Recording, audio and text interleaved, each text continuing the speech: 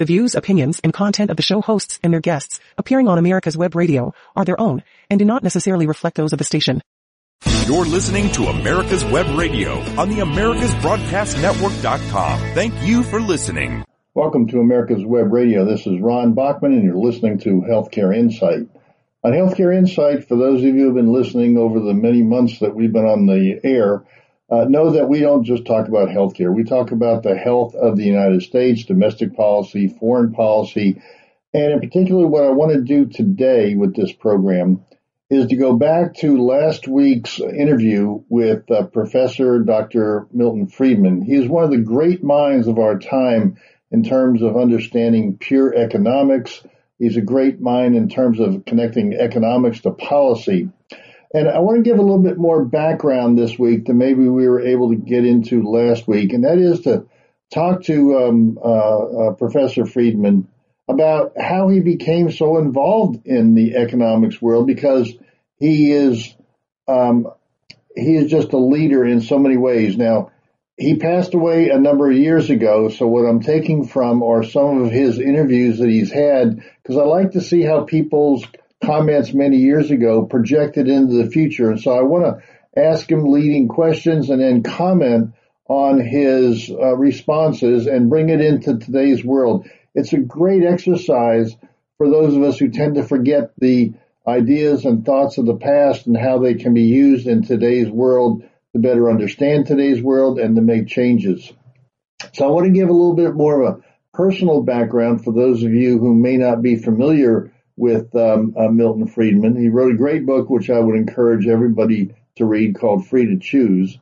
It really talks about how we have these great powers and capabilities and rights in the United States to choose what we want to do and not affect other people, but we have freedom of choice in so many different areas of our life, whether it's developing your own family, your goals, your aspirations, your income, your investments, your choice of foods, your choice of cars, your choice of travel, all those things. He talks about how those things need to be preserved and built upon. But I want to step back a second and talk about his getting into the economics world to begin with, and his own job path, if you will, for those out there who might be interested in, well, how does somebody this great and wonderful actually get into the right spot in his life? Now, I have a little bit of an ulterior motive here, because those of you who may not know me and my background, I came up through the consulting world, through the insurance world, where I was a technician.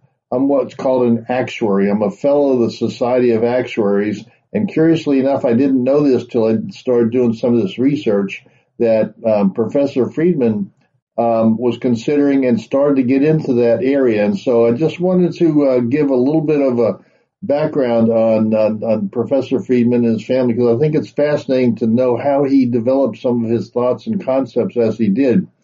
So let me ask the leading question here. Professor Friedman, how did you know, or when did you know that you were going to get into this world of economics? Well, it's hard to know. I don't think you ever have that sense. I think when I went off to college, I knew I liked mathematics, and I was pretty good at mathematics. And I was an ignorant boy in a small town, in a family that had never had anybody who had gone to college. I didn't know what you used mathematics for, and the only thing I could find out was that it was used in the insurance industry somehow. So I started to bone up on actuarial work, and I was going to become an actuary. And indeed, there is a thing called fellows, actuarial fellows, that you have to pass a series of examinations for in order to become a member. And while I was not a graduate, I took some of those examinations. They're about the hardest examinations in the world, as anybody will tell you, in mathematics, and I failed some and passed some, but I passed some before. So that was my original intention. I just wanted to be able to make a living. So the message for some of the listeners out there, if it's yourself or your child or your grandchild that you may be thinking about who's very good in mathematics.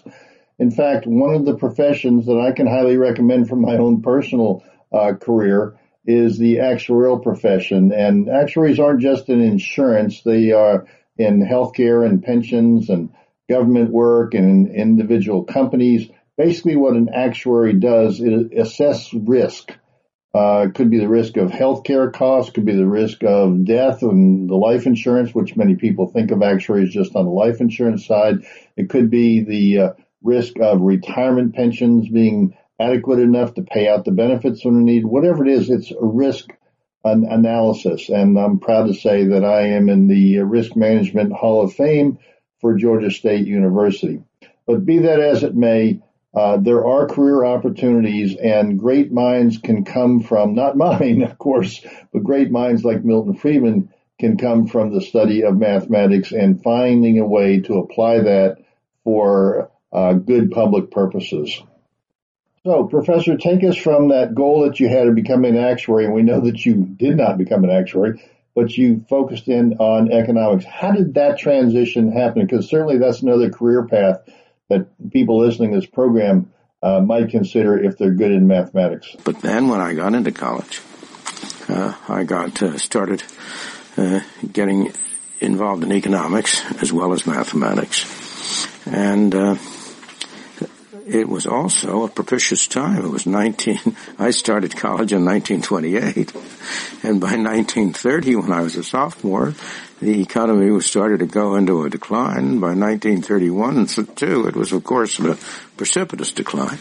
And it became clear that an enormously important problem with what was going to happen to the economy, that seemed the most dominant thing. But yet, even when I was a senior, I wasn't sure what I was going to do, partly because I didn't have any money, and I needed to get some help if I was going to go anywhere. And so as it happened, I applied for and received graduate scholarships. In those days, these weren't fellowships. All this paid for was tuition. And I received two, one from Chicago in economics, University of Chicago in economics, and one from Brown University in mathematics. So I had to make up my mind at that point whether I was going to go in the direction of mathematics or in the direction of economics, and what.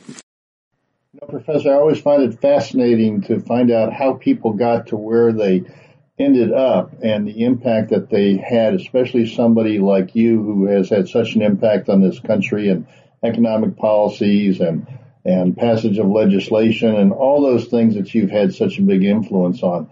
Sometimes young people think that there's a straight path from wherever you start or whatever your education was to wind up in that particular field. But most people in those college years can go multiple directions, and sometimes just happenstance that something occurs that gets them moving in one direction or another. You can call it providence, you can call it sort of the Lord leading you in a certain direction without your fully knowing about it. But how did that happen to you? How did you wind up on the economic side instead of pure mathematics as maybe a mathematics professor at some university? Made up my mind for me, of course, was the state of the world. In 1932, with that choice before you, economics seemed most clearly and obviously the most important place where a young man should put his energies. Here was this great paradox of millions of people out of work and millions of people hungry. And you couldn't get the people who needed the goods and services together with the people who were in a position to produce them. So that when I really was faced up to that choice, I really didn't have any doubt. If I hadn't gotten the scholarship from Chicago, I would have had to go to Brown because I couldn't afford. I didn't believe that I could afford to. I had worked my way through college. I had had a tuition scholarship to Rutgers University where I went undergraduate, but I had earned all of the rest of my expenses, and indeed, I graduated with a small kitty, but not enough to have paid even 1/4 a year's tuition, let alone several years.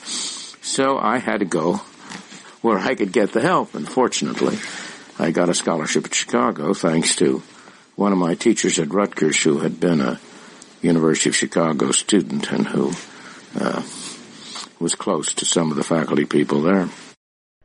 Well, again, I always find it fascinating to find out how people got from where they were as a youth to getting into a career where they could have such a big impact and utilize their talents. I'm not sure that any place else in the world allows that freedom of choice of where you go, but you're influenced by your environment. In this particular case, I take a couple of lessons out of your experience that may apply to anybody listening to this program, or for the children or, again, grandchildren of somebody listening to this program. That is, there is no straight line. Sometimes outside influences will tell you which door to open up and which door to close, and you can call that God giving some direction, or you can just say it's an accident, but I tend to think these things are sort of what I call God winks moments.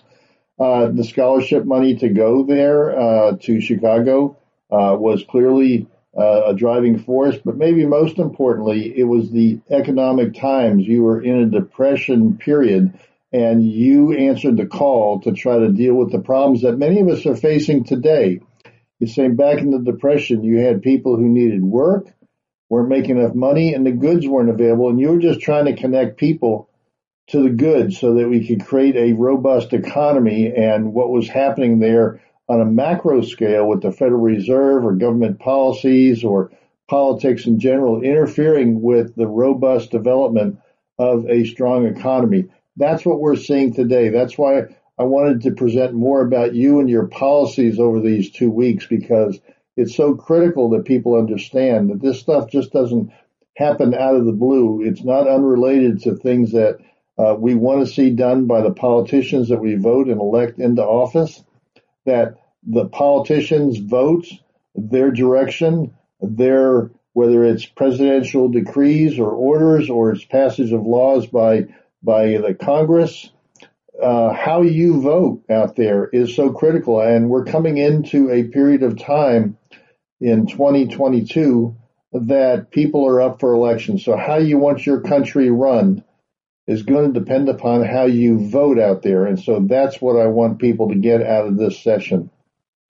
So let's wrap up this session a little bit with telling us about your family, your support system, your mother and father. How did they play into your education and your direction of your career? My father died when I was 13 years old. So my mother was a very intelligent, able woman.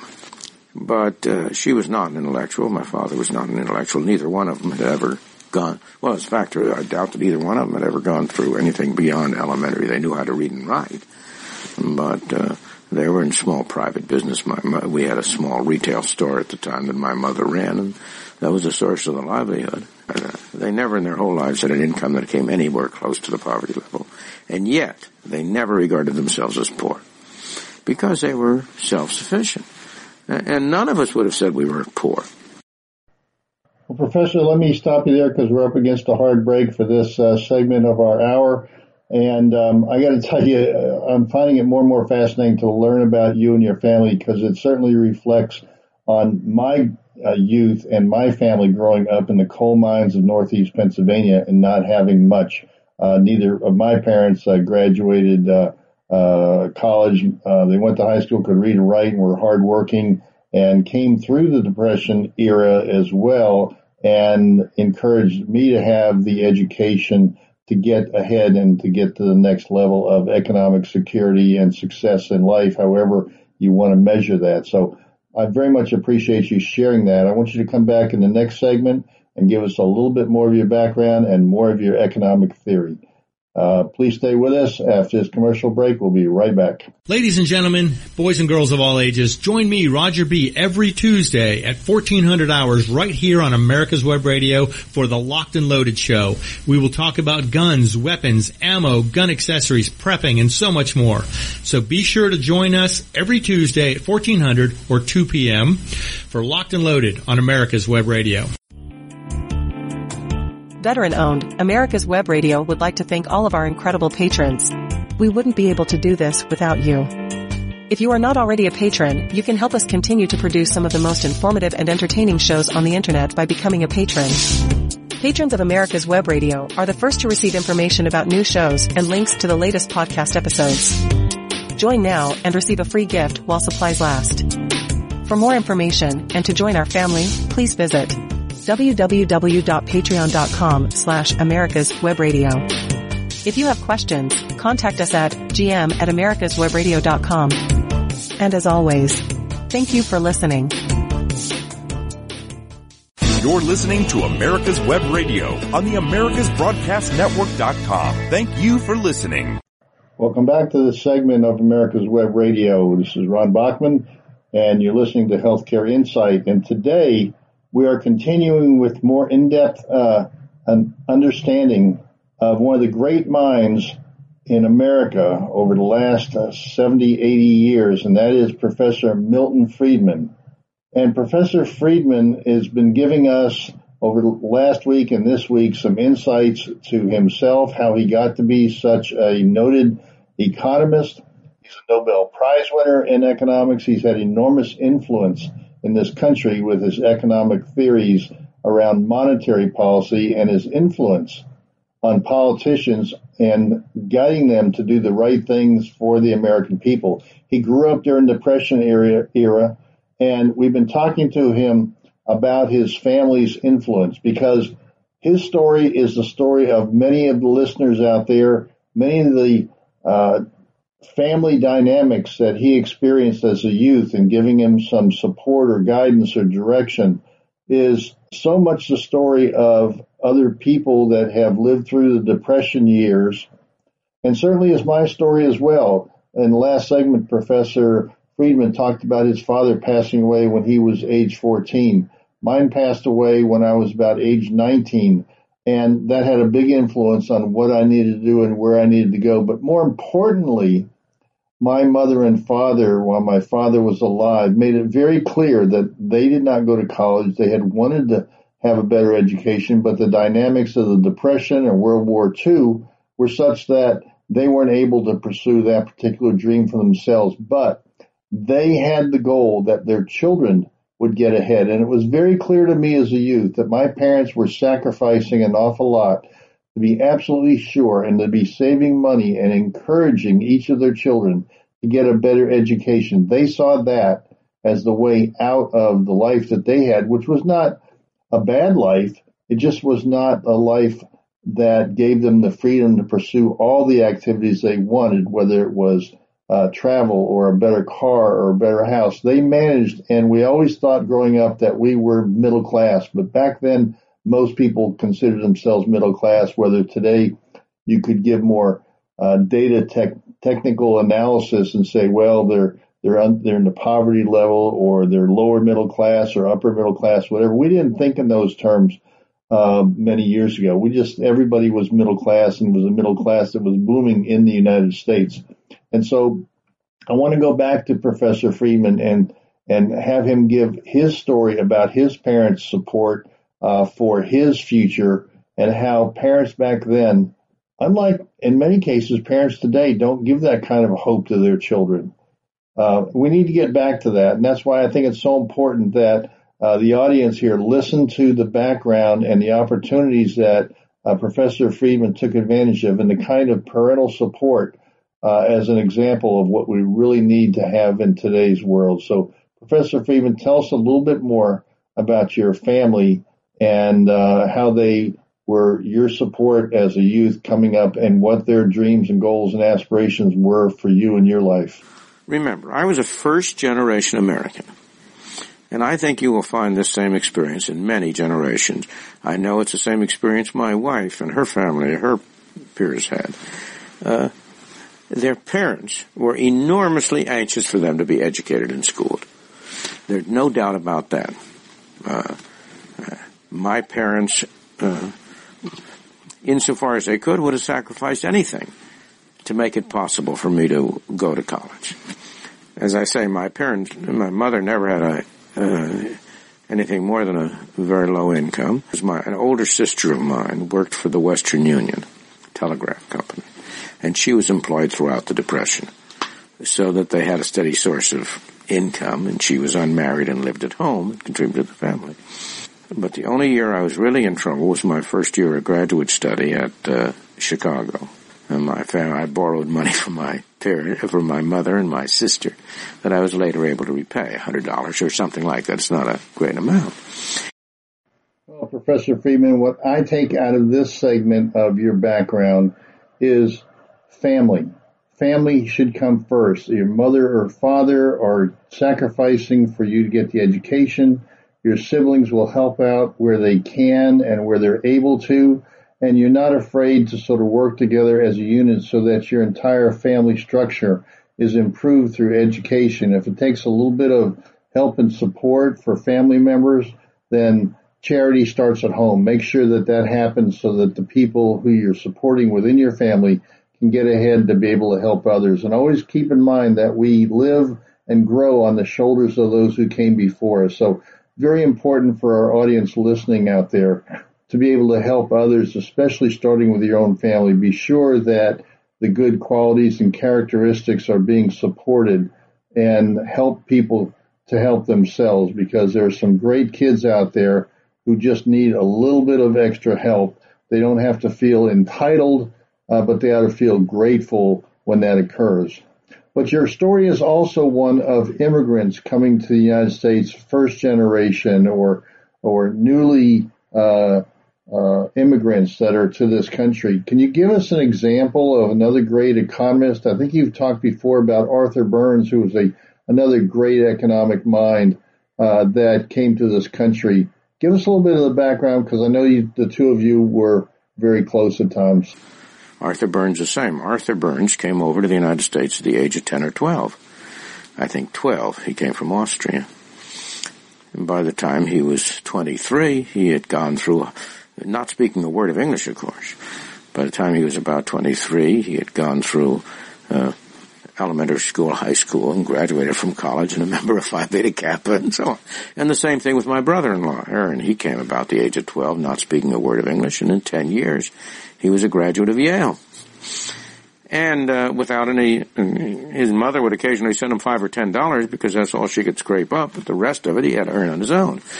And so did I.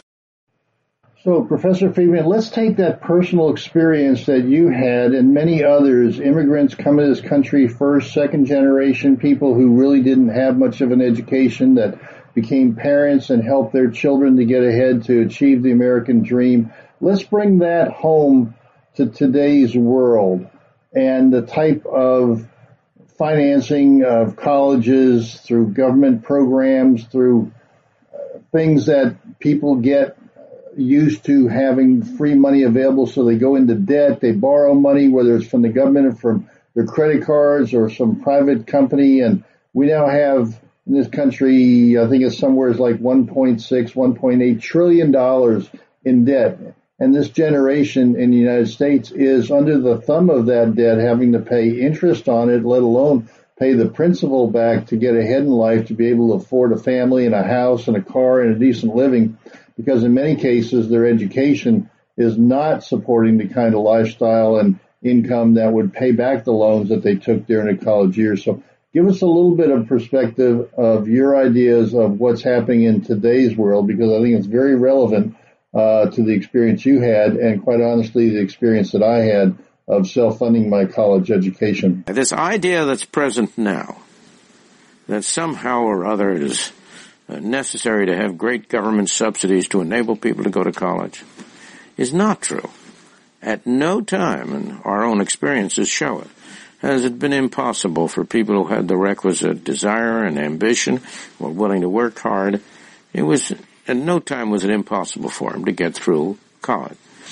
Scholarships for tuition, for paying the cost, those all are very helpful and I think are very desirable.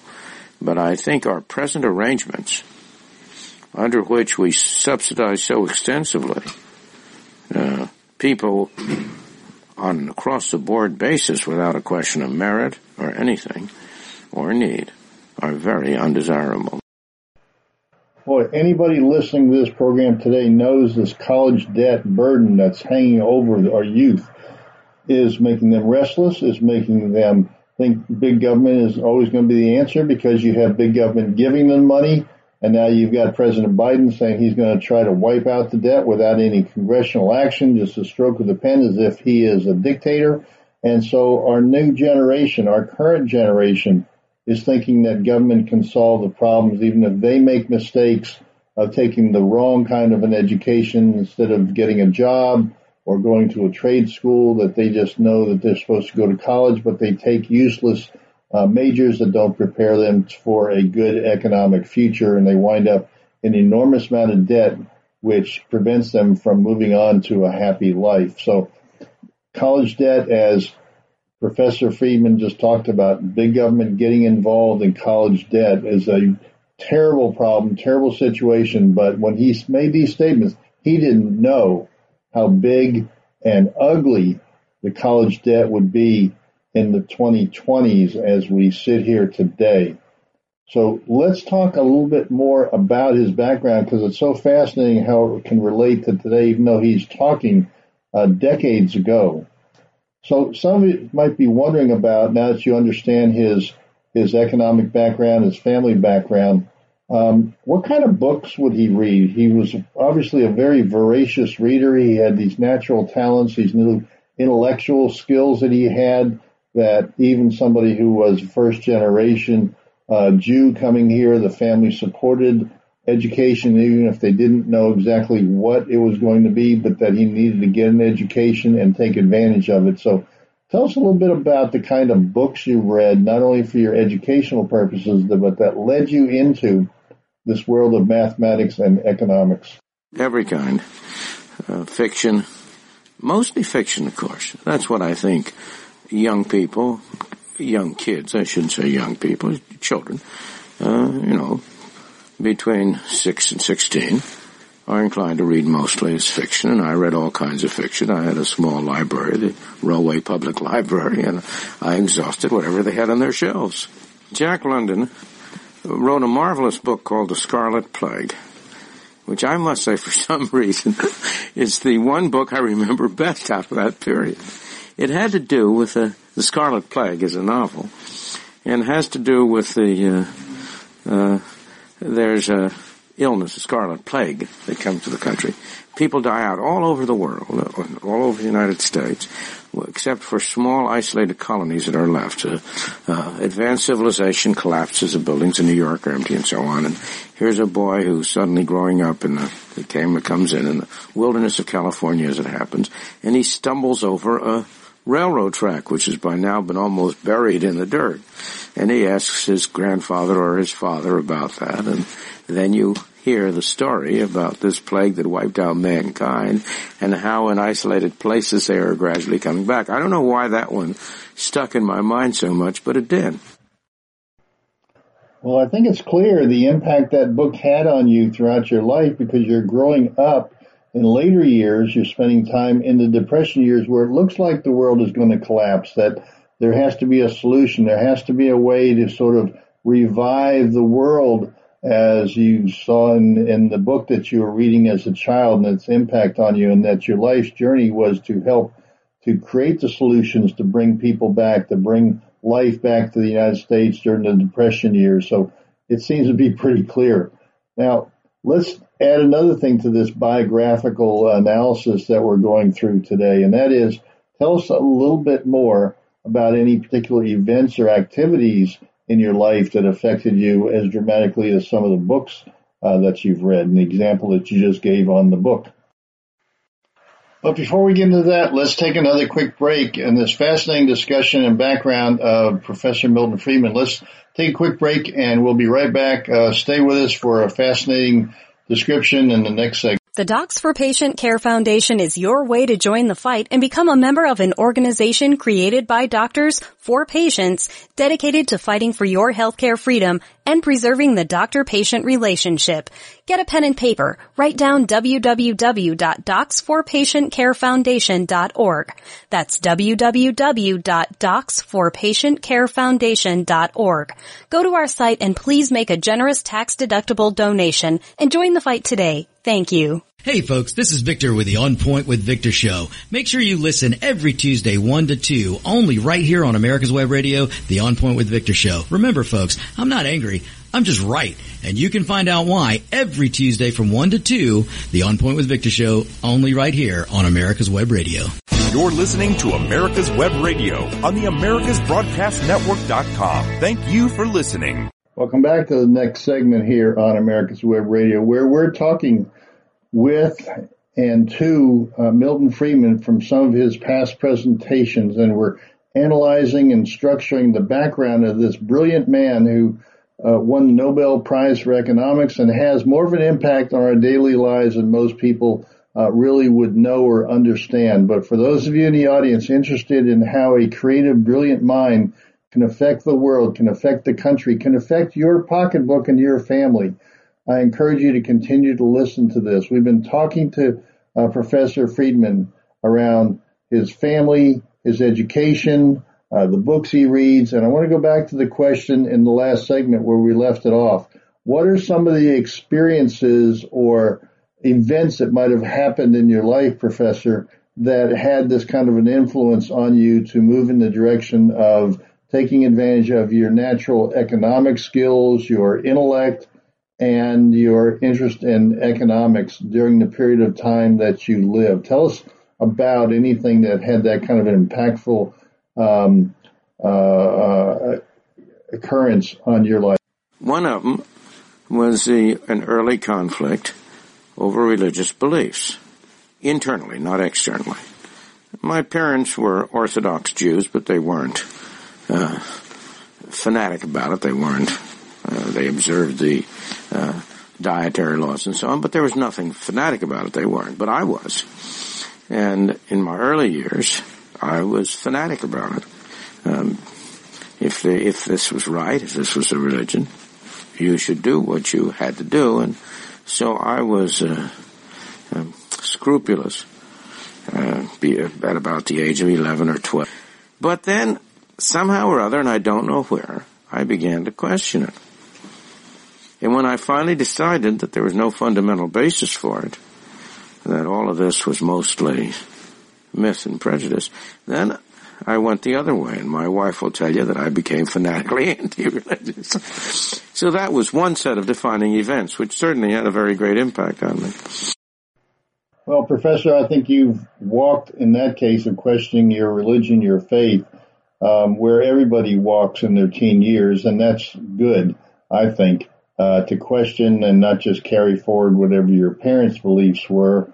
Certainly that gives you a foundation, but the idea of questioning the existence of God, the existence of your faith, while you have that, I think is very natural, and anybody with any sort of brains will ultimately do that.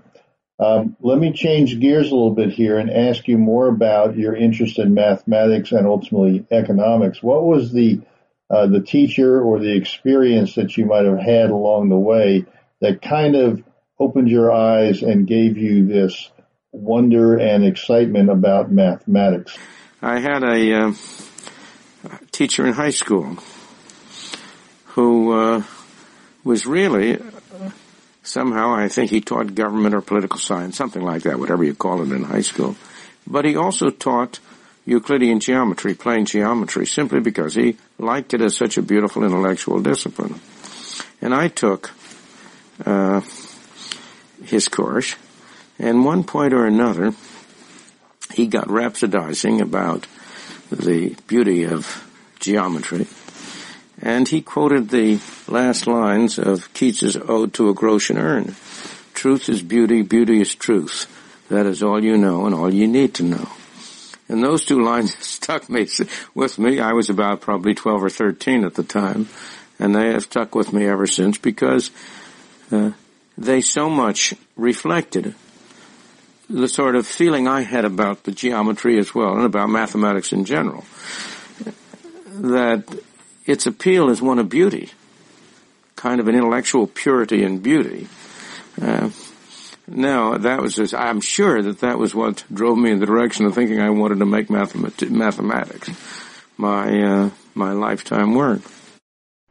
Professor Friedman, what a great story, and a lesson for all of us that we may only say a few words to a young person or somebody that we're mentoring or somebody that we come across, a friend, a family, a grandchild, a child.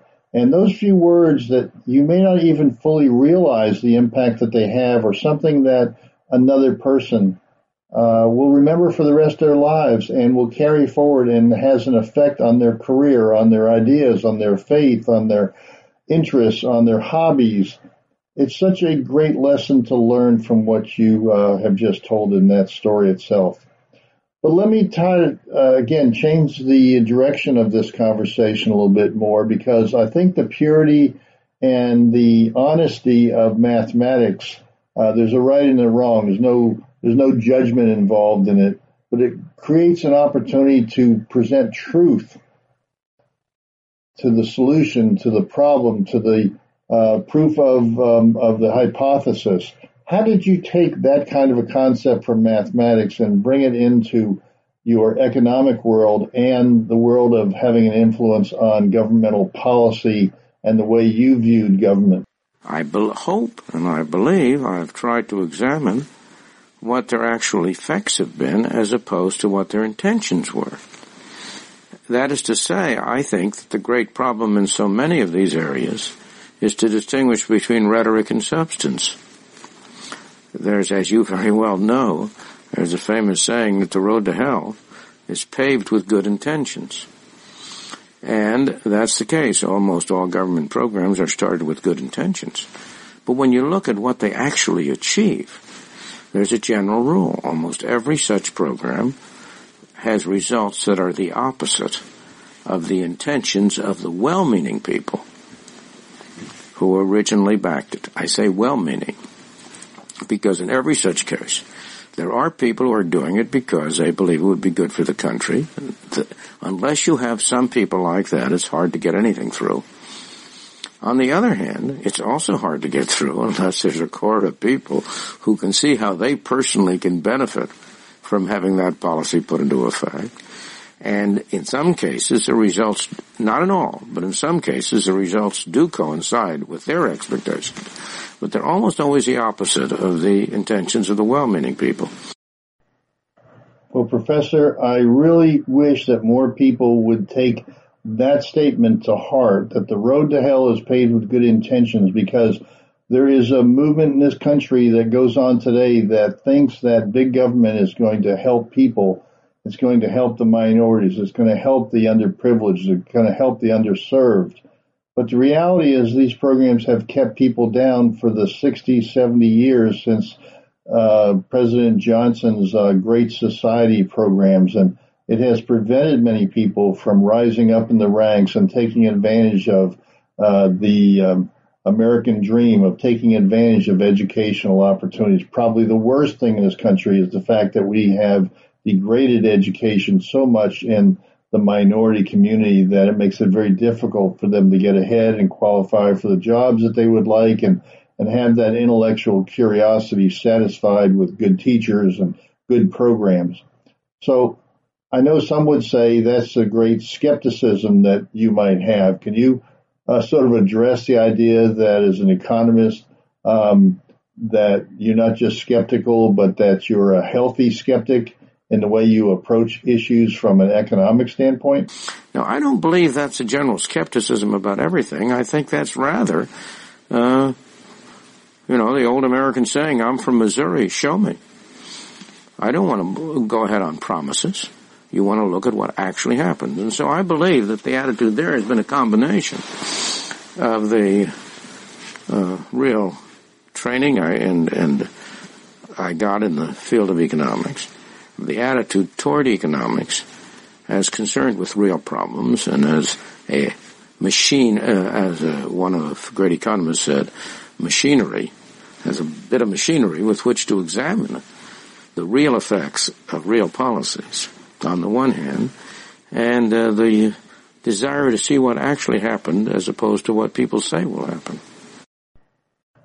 You know, Professor, over my experience of my many years, I've found that many successful people, in fact, most successful people in my experience, have mentors or great teachers that help them along the way. Can you give us some examples of the teachers, the mentors that you've had that kind of guided you along the way and were so influential in your life? Once I went on to college, there were some other people who had some very great and real influence on me. During my undergraduate college people, there are two people who stick out, who unquestionably had a major influence on them. One of them was Arthur Burns, who later on became the the chairman of the Federal Reserve Board and still later ambassador to Germany, and was an influence in the political area.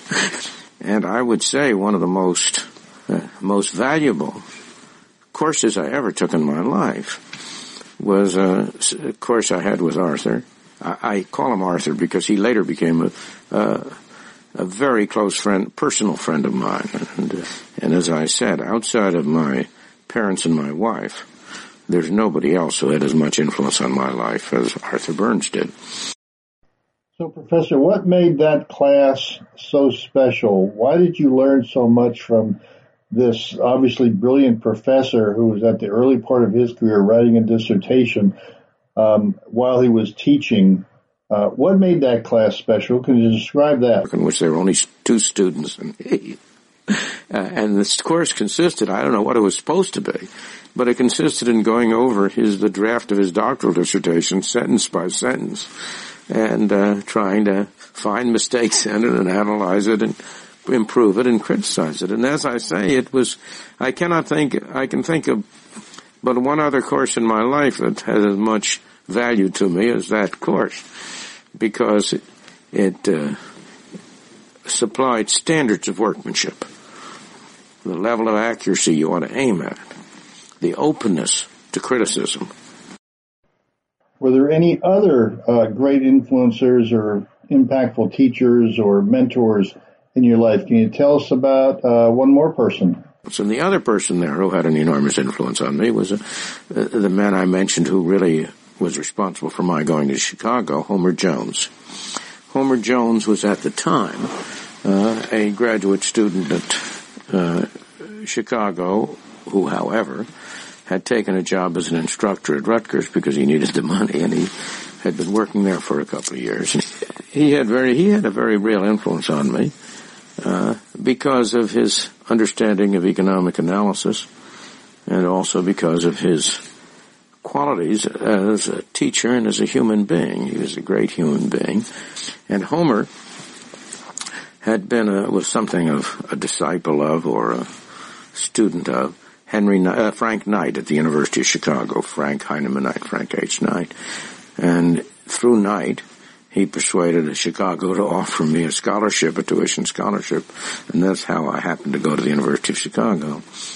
So those 2 people unquestionably had the greatest influence. I mean, now there are other people who, obviously other professors, other teachers and so on who had an influence on me, but those 2 stand out.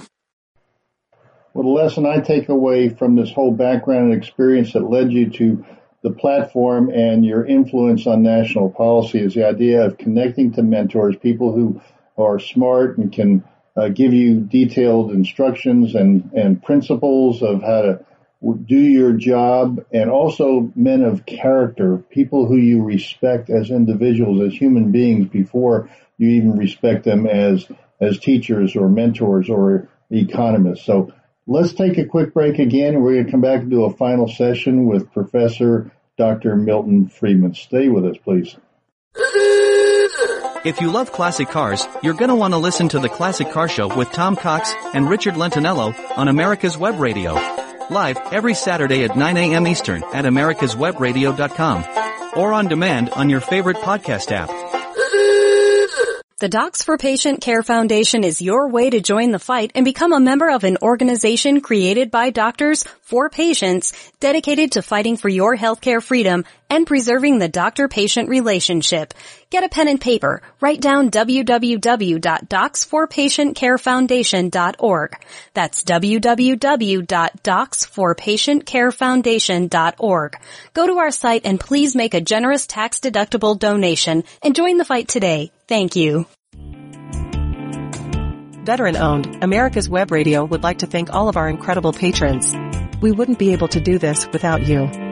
If you are not already a patron, you can help us continue to produce some of the most informative and entertaining shows on the internet by becoming a patron. Patrons of America's Web Radio are the first to receive information about new shows and links to the latest podcast episodes. Join now and receive a free gift while supplies last. For more information and to join our family, please visit www.patreon.com/America's Web Radio. If you have questions, contact us at gm@americaswebradio.com. And as always, thank you for listening. You're listening to America's Web Radio on the AmericasBroadcastNetwork.com. Thank you for listening. Welcome back to America's Web Radio and our final session today on Healthcare Insight. What we're talking about today is we are going back and looking at the background and history and upbringing and the development of Milton Friedman, one of the great conservative economics minds this world has seen. He has so much influence over what's going on today, and he certainly did many, many moons ago, setting the tone and the structure and the principles for good monetary policy. Sometimes we move away from that, which quite honestly in the 2020s now, we've moved away from his kind of economic theory as to how to keep prices stable. We've expanded the monetary supply dramatically, even following the needs of COVID. And now we've got a problem with recession on the horizon, and it would all be predictable under his theories and philosophy of monetary policy, which should just be increasing at a steady rate, enough to absorb the changes in the growth in the economy and the population. So what we're looking at this week is not so much the policies, but what made the man. What did he do growing up? How was he different? Well, we've learned already today that he grew up in very humble beginnings with parents that weren't particularly educated but were hardworking. He was very adept at mathematics. He found some people who could be his mentors as he went through school, some people who would help him along to achieve the optimum that he could with his intellect and his curiosity and his mathematical skills. And the times that he was living in pushed him more towards economics than pure mathematics because of the Depression years that was going on. So we've heard about his teachers. We've heard about his mentors. We've heard about the books. We've heard about some of the struggles he's gone through. And these are stories of every human. We all have our stories about how we got where we are.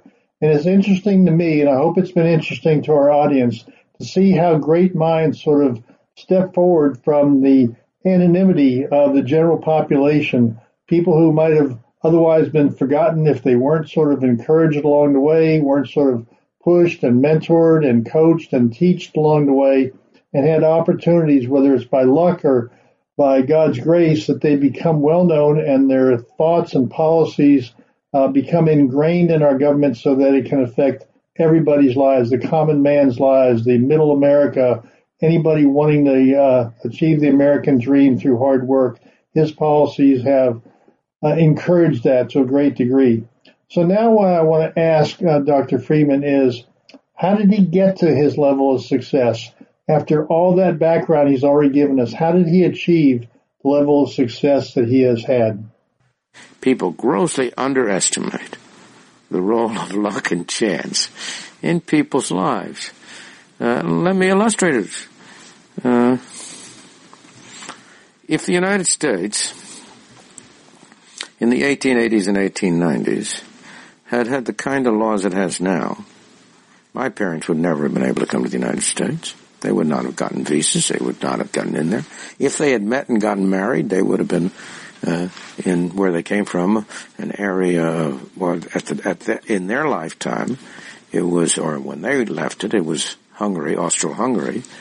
It was Carpatho-Ruthenia.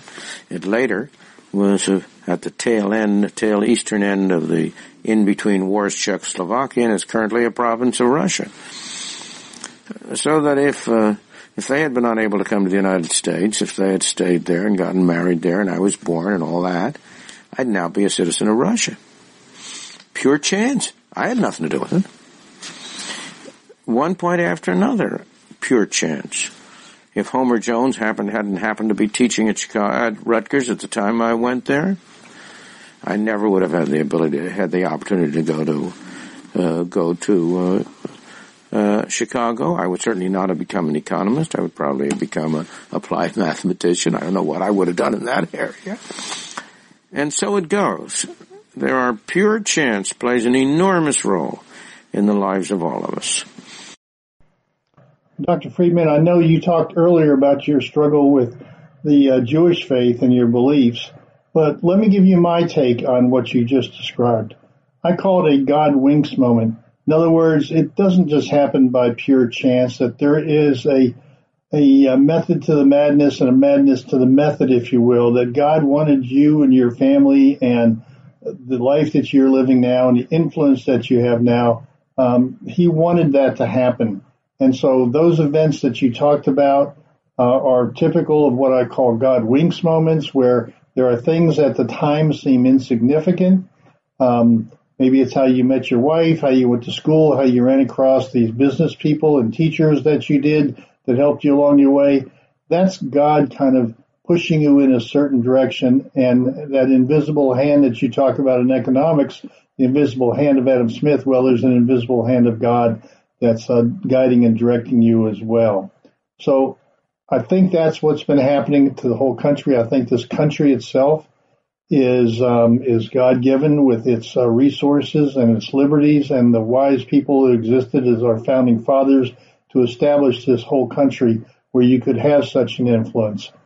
So I don't think it's pure chance, but I know there are some other aspects as well. Don't you agree, to a person's character and interest and drive and all those sorts of things? So give me a little bit more than just pure chance. I don't mean to say that everything is due to chance. Certainly it is not. Certainly character matters. Certainly whether people are willing to work hard. Certainly pure IQ matters. And that's a matter of chance too. Pure random chance of which half of which parent's genes you happen to get. So that character, intelligence, and so on matter. But I think accident matters an enormous amount. Whether people happen to be in the right place at the right time, whether people happen to get hit by an automobile, there are all sorts of things. I think the most important single thing on people's success is whether they're lucky enough to be able to earn their living at doing something that if they could afford to, they would do without any pay. I think the most unlucky people in the world are those who have to earn their living by doing something in which they are not willing, they would not voluntarily work overtime. Now, millions of people have to do that. They are the most unluckiest people, and the luckiest people are people like myself who, by accident, are able to earn their living by doing something that if they could afford to, they would do without getting paid. If you don't really want to work overtime at a job, you shouldn't have that job. Well, Professor, what a great testament to the joy of work, not the drudgery of work. And you've outlined it appropriately. Find things that you're good at, that you enjoy. I kind of describe it this way, especially for people who are retiring from one job maybe later in life and they feel like they're being cast off. They don't know what to do. I say, what is it that will get you up in the morning when you don't otherwise have to? If you do find that, that's your passion. So I think if you can do that your whole life, that people are very fortunate. And that's a choice as well. If you are not doing what you really love to do, pause, take a minute, pray about it, find the things that will give you that kind of joy, that satisfaction. And it's something out there, maybe something that gives you more financial rewards, but it also might be something that gives you less, but it will make you happy. Life is too short not to be doing things that would make you happy. So what I want to turn to next is the idea of what you've been able to do on the economic side. How do you develop tools, methods, metrics, whatever it is, to anticipate changes in the economy? How do you know that your models work well and will give the best result, the optimum result from especially monetary policy that you could possibly expect? How does that improve the lives of everybody, and how do you actually develop the metrics to make those proposals or recommendations to policymakers? The notion that you can anticipate developments in the economy goes back well over centuries. Business cycles, ups and downs and fluctuations go all the way back hundreds of years. And they were studied very seriously in the 19th century by quite a number of people. The Treasury wanted something that it could use and it could look at. And that's where the leading indicators were born. The idea of the leading indicators. would be that, first of all, it would be relatively easy to calculate and simple to get, so you wouldn't have to have a great panoply of scholars studying a whole series of industries. Second, that the data were fairly readily available. And third, that you could select out some series which had some economic activities which had the property that they tended to move very early in the cycle. We call them the leading indicators. So, Professor, for the audience that has stayed with us and learned your background, I think you're now about to give the secret sauce of everything that you've learned over the many years and the core of why you have become so influential. The leading indicators. These are the things that you use and believe in to predict what's going to happen with the economy. Tell us about these leading indicators. But as a matter of fact, there are three sets of indicators. There are the leading indicators, the coincident indicators, and the lagging indicators. Series that move early in the cycle, series that move contemporaneously with the cycle, and series that move late in the cycle. For example, in general, historically, what happens to inventories and what happens to the quantity of money both tend to move early in the cycle and are both in leading indicators. What happens to unemployment tends to come late. Unemployment continues to go down until after the cyclical peak has been reached. It doesn't start to go up until after the trough has been reached. It's late. It doesn't start to go down until after the trough is reached. So unemployment is one of the lagging indicators. So you have these three sets, and the idea was that the leading indicators would give you some idea that maybe there was trouble ahead. The coincident indicators would confirm it, and the lagging indicators would confirm it even more strongly. Well, there you have it, audience, the essence of a genius that has affected your life, your parents' life, and will affect your children's life because of the theories and the ideas that he brought forth around economic policy and monetary policy in particular. He grew up as a first-generation immigrant. He focused on education. His parents were hardworking, and his parents encouraged him without even knowing where he might go or what he might do. He was obviously gifted from birth with an enormous talent for economics and mathematics and an elite brain that helped him to form his ideas. And then, as he says, by happenstance, by chance, I prefer to think of it as Providence stepped in and encouraged him along the way and gave him contacts and opportunities that only he could fully appreciate at the end of the day, how it affected his life and how he was able to be a voice in our governmental policy and our economic theories. And the contacts he made gave us a great person who was able to explain himself and influence policy that has a beneficial effect to you and to me. So I hope you've enjoyed sort of this profile, this background on how an ordinary person can grow and become extraordinary in his life by taking advantage of the opportunities in front of him and the hard work. So join us again next week, and we'll bring more interesting analysis and policies and individuals and look back in the past and see if the proposals and the predictions of people who were around at the time actually came true, or whether they were just part of that elite population that doesn't know what they're doing and ultimately gets us in trouble. Let's find the real heroes of our society, our really continuation of the wisdom of our founding fathers, and we'll try to do that week on week here at Healthcare Insight. Talk to you later. The views, opinions, and content of the show hosts and their guests appearing on America's Web Radio are their own and do not necessarily reflect those of the station. You're listening to America's Web Radio on the AmericasBroadcastNetwork.com. Thank you for listening.